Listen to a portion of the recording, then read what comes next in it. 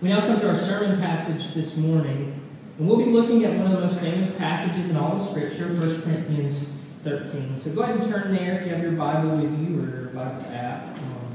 If you don't, it's printed for you in your bulletin, as you can see. 1 Corinthians 13, the whole chapter. This is God's Word, good, beautiful, and true. If I speak in the languages of men or of angels, but do not have love, I am only a resounding gong or a clanging cymbal. If I have the gift of prophecy and can fathom all mysteries and have all knowledge, and if I have faith that can move mountains, but I do not have love, I am nothing. If I give all I possess to the poor, and I give over my body to hardship that I may boast, but I don't have love, I gain nothing. Love is patient. Love is kind. It does not envy. It does not boast. It is not proud. It does not dishonor others. It is not self-seeking. It is not easily angered. It keeps no record of wrongs. Love does not delight in evil, but rejoices with the truth. It always protects, always trusts, always hopes, and always perseveres. Love never fails. But where there are prophecies, they will cease. Where there are tongues and languages, they will be stilled. Where there is knowledge, it will pass away.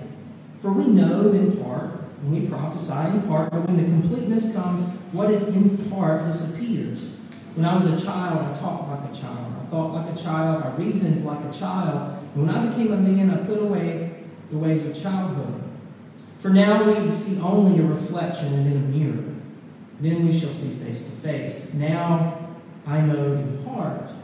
Then I shall know fully, even as I am fully known. And now these three things remain: faith, hope, and love. The greatest of these is love. Let's pray. Father, I thank you for your word. And I pray as we look into its wisdom, that we look into your word pronounced to us, that we would see the glory of you, that we would see your grace. As we look at this today, that we would see a way of life that wins our hearts. I pray this in the name of Jesus. Amen. The last few years have been a doozy. I don't think I need to tell you, but we've been through what? A global pandemic, political chaos, conspiracy theories, inflation, economic instability. I mean, I could keep going. I'll stop. But here we are, January 1st, 2023, and we're on the doorstep of the new year, and I'm wondering how can we together chart a different way into the next 12 months? I mean, we could do what we normally do on January 1st, and we could come up with a list of resolutions. We can look through our life like I talked about earlier, and we can find the ways we're kind of disappointed in ourselves, and we can say, okay, I'm going to draw up the motivation from within myself. And I'm going to change this. We could do that, I guess. But I don't think that is going to bear much good fruit. We're looking at 1 Corinthians 13, and it's one of the most famous passages in all of Scripture. You've heard it before. It's quoted at weddings. It's referenced in country songs. It's stitched on pillows and etched on picture frames, but it wasn't originally any of these things. It wasn't written into one of these joyous occasions. In fact, 1 Corinthians 13 was written by the Apostle Paul, who did not sit down to compose a love poem. He wrote it into a desperate time, into a situation of chaos and division. And that's why I want to look at 1 Corinthians 13 today on January 1st, not just to find some inspiration in our hearts, some a deep feeling about the concept of love, but because I think that this passage can speak to things in our unique moment in history. It can help us get our bearings about where we are and how we can walk forward into the life that is before us, into the next year. So we're going to break the passage up into a couple of different points to get our minds around it. The first one's this: missing the point. Missing the point. In Corinth, which is the city to which this letter was written, the church there had lost the center. They had fallen in love with things that kind of surrounded Jesus, but that they had lost Jesus as the guiding point, as the one who holds everything together. I've talked about this before as Jesus plus. So they would say, yay, Jesus, we love Jesus. But when you ask them where they found their confidence, where they found their hope, where they found their sense of identity, they would tell you about Jesus plus other things. They would tell you about these other things about themselves that made them feel validated. They thought that they needed Jesus plus this other thing to make them whole, even if they wouldn't have said that out loud. Now, it took a couple of different forms, but I want to break it down for the church in Corinth into three different ones. First, you had the feel-it-alls. The feel-it-alls. Jesus plus these deep emotional experiences. They took great pride that they had these incredible spiritual experiences. And they thought that these experiences made them better or more mature than other people. They had incredible experiences. Paul talks about in verse 1. He talks about them speaking in tongues or in other languages that they had never learned before, able to speak to people who speak those languages. That's an incredible, could you imagine? Just open your mouth and start speaking Chinese to someone or Mandarin? You know what I mean? That's incredible spiritual experience. And that group acted as if the people who had the biggest emotional experiences, the most dramatic and impressive spiritual experiences, like they were varsity in the church. That was the real A team, first string. They were varsity, everybody else is JV. So those were the feel-it-alls. You also had the know-it-alls. You had the know-it-alls. They took pride in how much they knew. They measured themselves and they measured other people based on their self-professed wisdom. They looked down on other people who didn't seem to know as many facts as they did. That's what Paul's talking about in verse 2. He speaks of people who fathom mysteries and have all knowledge and have faith that can move mountains. This group acted like, in our modern terms, that the people who read the most books are varsity. Everybody else is cheap. You had the feel-it-alls, you had the know-it-alls, you had the do-it-alls. The do-it-alls, the people who took so much pride in how much they had done, how many times they had volunteered. Paul talks about this in verse 3. He says, those who had given up their possessions to the poor and had experienced physical suffering. This group acted as if they were the varsity because they had given it all. And other people, they hadn't done much, not compared to me. They were varsity. Everybody else is children. So you had the feel-it-alls, you had the know-it-alls, you had the do-it-alls. But what's the point of knowledge? What's the point of our emotional experiences? What's the point of sacrifice on behalf of others? It's not that we find a firmer foundation on which to live. It's not that we're seeking out something to find that we can build our identity on. The point is that the love of God will be formed in us. A love that touches every part of who we are. The point of knowledge, the point of experiences, deep emotional, spiritual experiences, the point of serving others and sacrifice in the name of Jesus is not to build a firmer foundation for our confidence. It's not for us to find another way to validate ourselves. That's why the Apostle Paul says that all of these things, even the greatest amount of knowledge, the greatest sacrifices you can make, the biggest emotional experiences, apart from love, he says they're a clanging gong, a clanging cymbal, noise that drives everything out, noise that distorts. He says it is nothing apart from love. Nothing. The point is love. And that brings me to my next section, finding the center. Love is the point. But what does that mean? What do we mean when we say love? I think we tend to think of love as a feeling. You can read our romance novels or look at rom-coms or different movies. Love's a feeling, right? Or we say maybe love is an action. You've heard this, love is a verb. Love is an action. Something you do. But before love is a feeling or love is an action, love is a person. It's the center of the Christian faith. It speaks about it in 1 John 4, which we use as part of our call to worship, that God is love.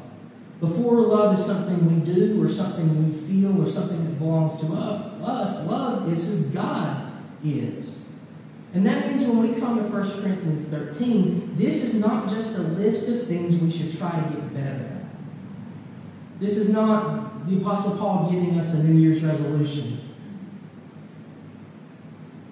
Like maybe we can motivate ourselves or guilt ourselves into accomplishing the things that are listed here. No, first of all, 1 Corinthians 13 is a description of who God is. The God who is most clearly revealed to us in Jesus Christ. Now, our ideas of love are rooted and defined in who He is, which means that for love to be formed in us, as this passage talks about, that means to focus on Jesus. If we miss this, we'll just read 1 Corinthians 13 as another list of things to do. It'll become a new law that we either justify ourselves with or condemn ourselves with. So we'll hear love is patient, and we'll think, well, I'm not patient. We'll hear love is kind, and we'll think, well, that ship has sailed. But the truth is that love will only be formed in us when it springs from a knowledge and an experience of the God who is love, who loves us. The Apostle Paul knows that the chaos that he's writing this chapter into, the chaos that's happening there in the city of Corinth, if there's any hope for lasting and true change, it has to be out of a vision of the love of God in Jesus Christ. It has to be one that springs from knowing we are loved, not one where it's Paul just giving a list of things to do to maybe create a better church. That's not what 1 Corinthians 15 is. Our hearts cannot form the love talked about here if our hearts are not captured by the depth of God's love for us in Christ. So let's look again at what this passage says about love. I'm going to read it again, knowing that it's not just a list of things to do, but it's a description of Jesus. And it means, and what it means for His love to capture our hearts. Look at verse 4. Love is patient. Love is kind. It does not envy. It does not boast. It is not proud. It does not dishonor others. It is not self-seeking. It's not easily angered. It keeps no record of wrongs. This is a description of our God. Love does not delight in evil, but rejoices in the truth. It always protects, always trusts, always hopes, always perseveres. My hope for me and our church, my hope for everybody in this room as we're looking at this next year, is that we come to grow in our experience and knowledge the boundless love of God for us. That we become more like Him. And as we behold His love for us, and it becomes more and more the center that holds us together individually and together, that will reflect Him more and more. So I'd like to invite you, as we're walking into this new year, to begin praying with me, starting this week, for this specifically. Maybe even memorize this passage. Print it out and put it on your fridge. Put it on your car dash or something. That God would make us people who are patient because we have seen in Him His immense patience for us.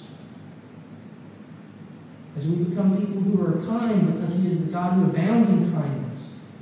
We become people who do not envy and do not boast because our worthiness is found in the God who needs nothing, who's brought us to Himself. That we would be people who keep no record of wrongs. That we would not be eat up with bitterness and this spreadsheet way of thinking in our interactions with other people.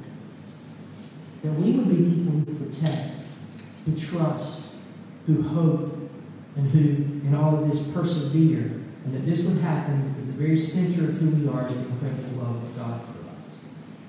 And that brings me to my last section. Love never fails.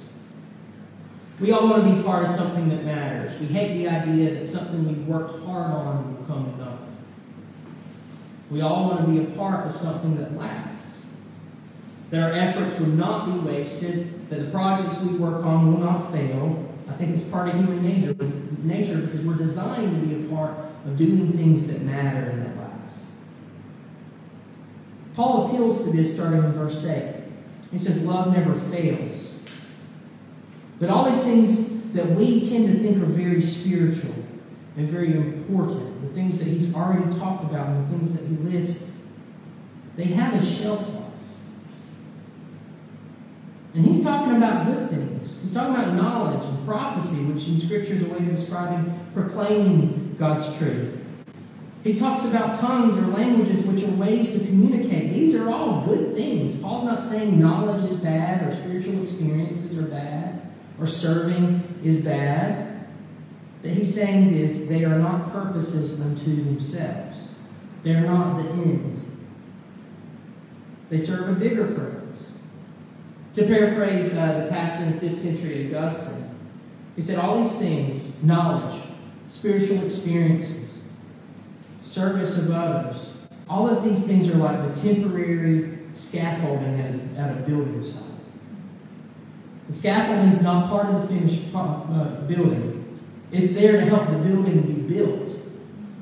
But when the building, which is the point of the project, is finished, the scaffolding is removed. It's not part of the finished product, right? You take the scaffolding down, you have to. Paul's saying in these verses that all these things that we tend to think are super spiritual or super important are really the scaffolding of us discovering the greatness of God's love for us together and Him forming that within us. And all of this, the building of that, it involves knowledge, it involves emotions, it involves actions, but those are not the point unto themselves. They're the scaffolding that allows love to be built. Now, to be sure, the full and complete formation of love will only happen when Jesus returns and makes all things new in the new heavens and new earth. Paul talks about that here when he says, then we shall see face to face because we'll know fully as we are fully known. There's an experience of glory and love that we will only know when we see the effects of sin removed entirely. But our calling in the here and now is to be about, first and foremost, that which will last. That which will last. That which will remain. To not read a bunch of books and get a bunch of knowledge so we can treat the Christian life like it's a game of Jeopardy. To not do a bunch of things so we can feel good about ourselves at the end of the day, that I did this, I gave this. That's fine, that's good. Learning knowledge is good. Not having deep spiritual experiences at the expense of community.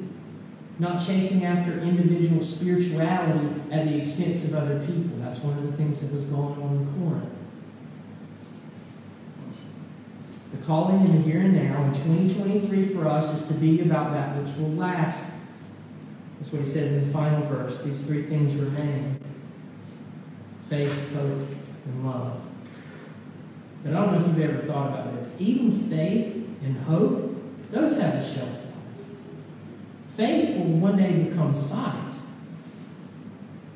In the new heavens and new earth, we won't have faith because the fruition of all God's plans will have happened. And so our faith will become sight. In the new heavens and new earth, when God has completed His redemptive work, we will not hope anymore because our hope will become experience. But love will remain. Because love is who God is. Love, in a sense, is our destination. It's where we're heading. Love is the best description of what we're created for, what we're redeemed for, and what we'll know in eternity. So with all of this in mind, for 2023, me at least, I'm not making any resolutions. I'm done with resolutions. I'm giving up on them.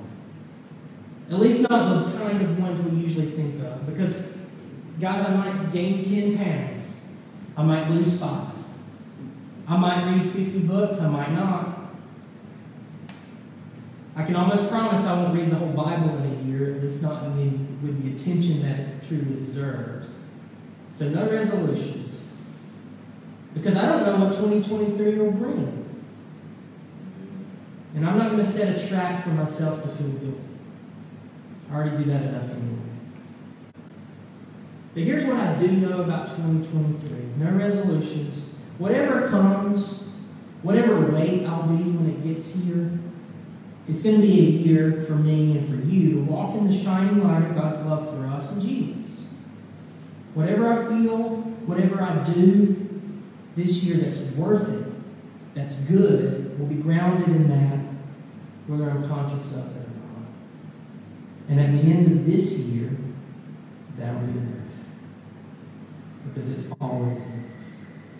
God's love for us is always enough. Let's pray.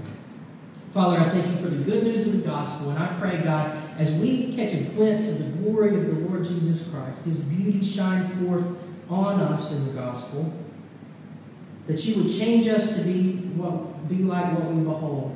That as we're turned to Jesus, we would become more like him. As we are turned to your love embodied in Christ, which is patient, which is kind, does not envy, does not boast, is not proud, that we will be changed into people who love.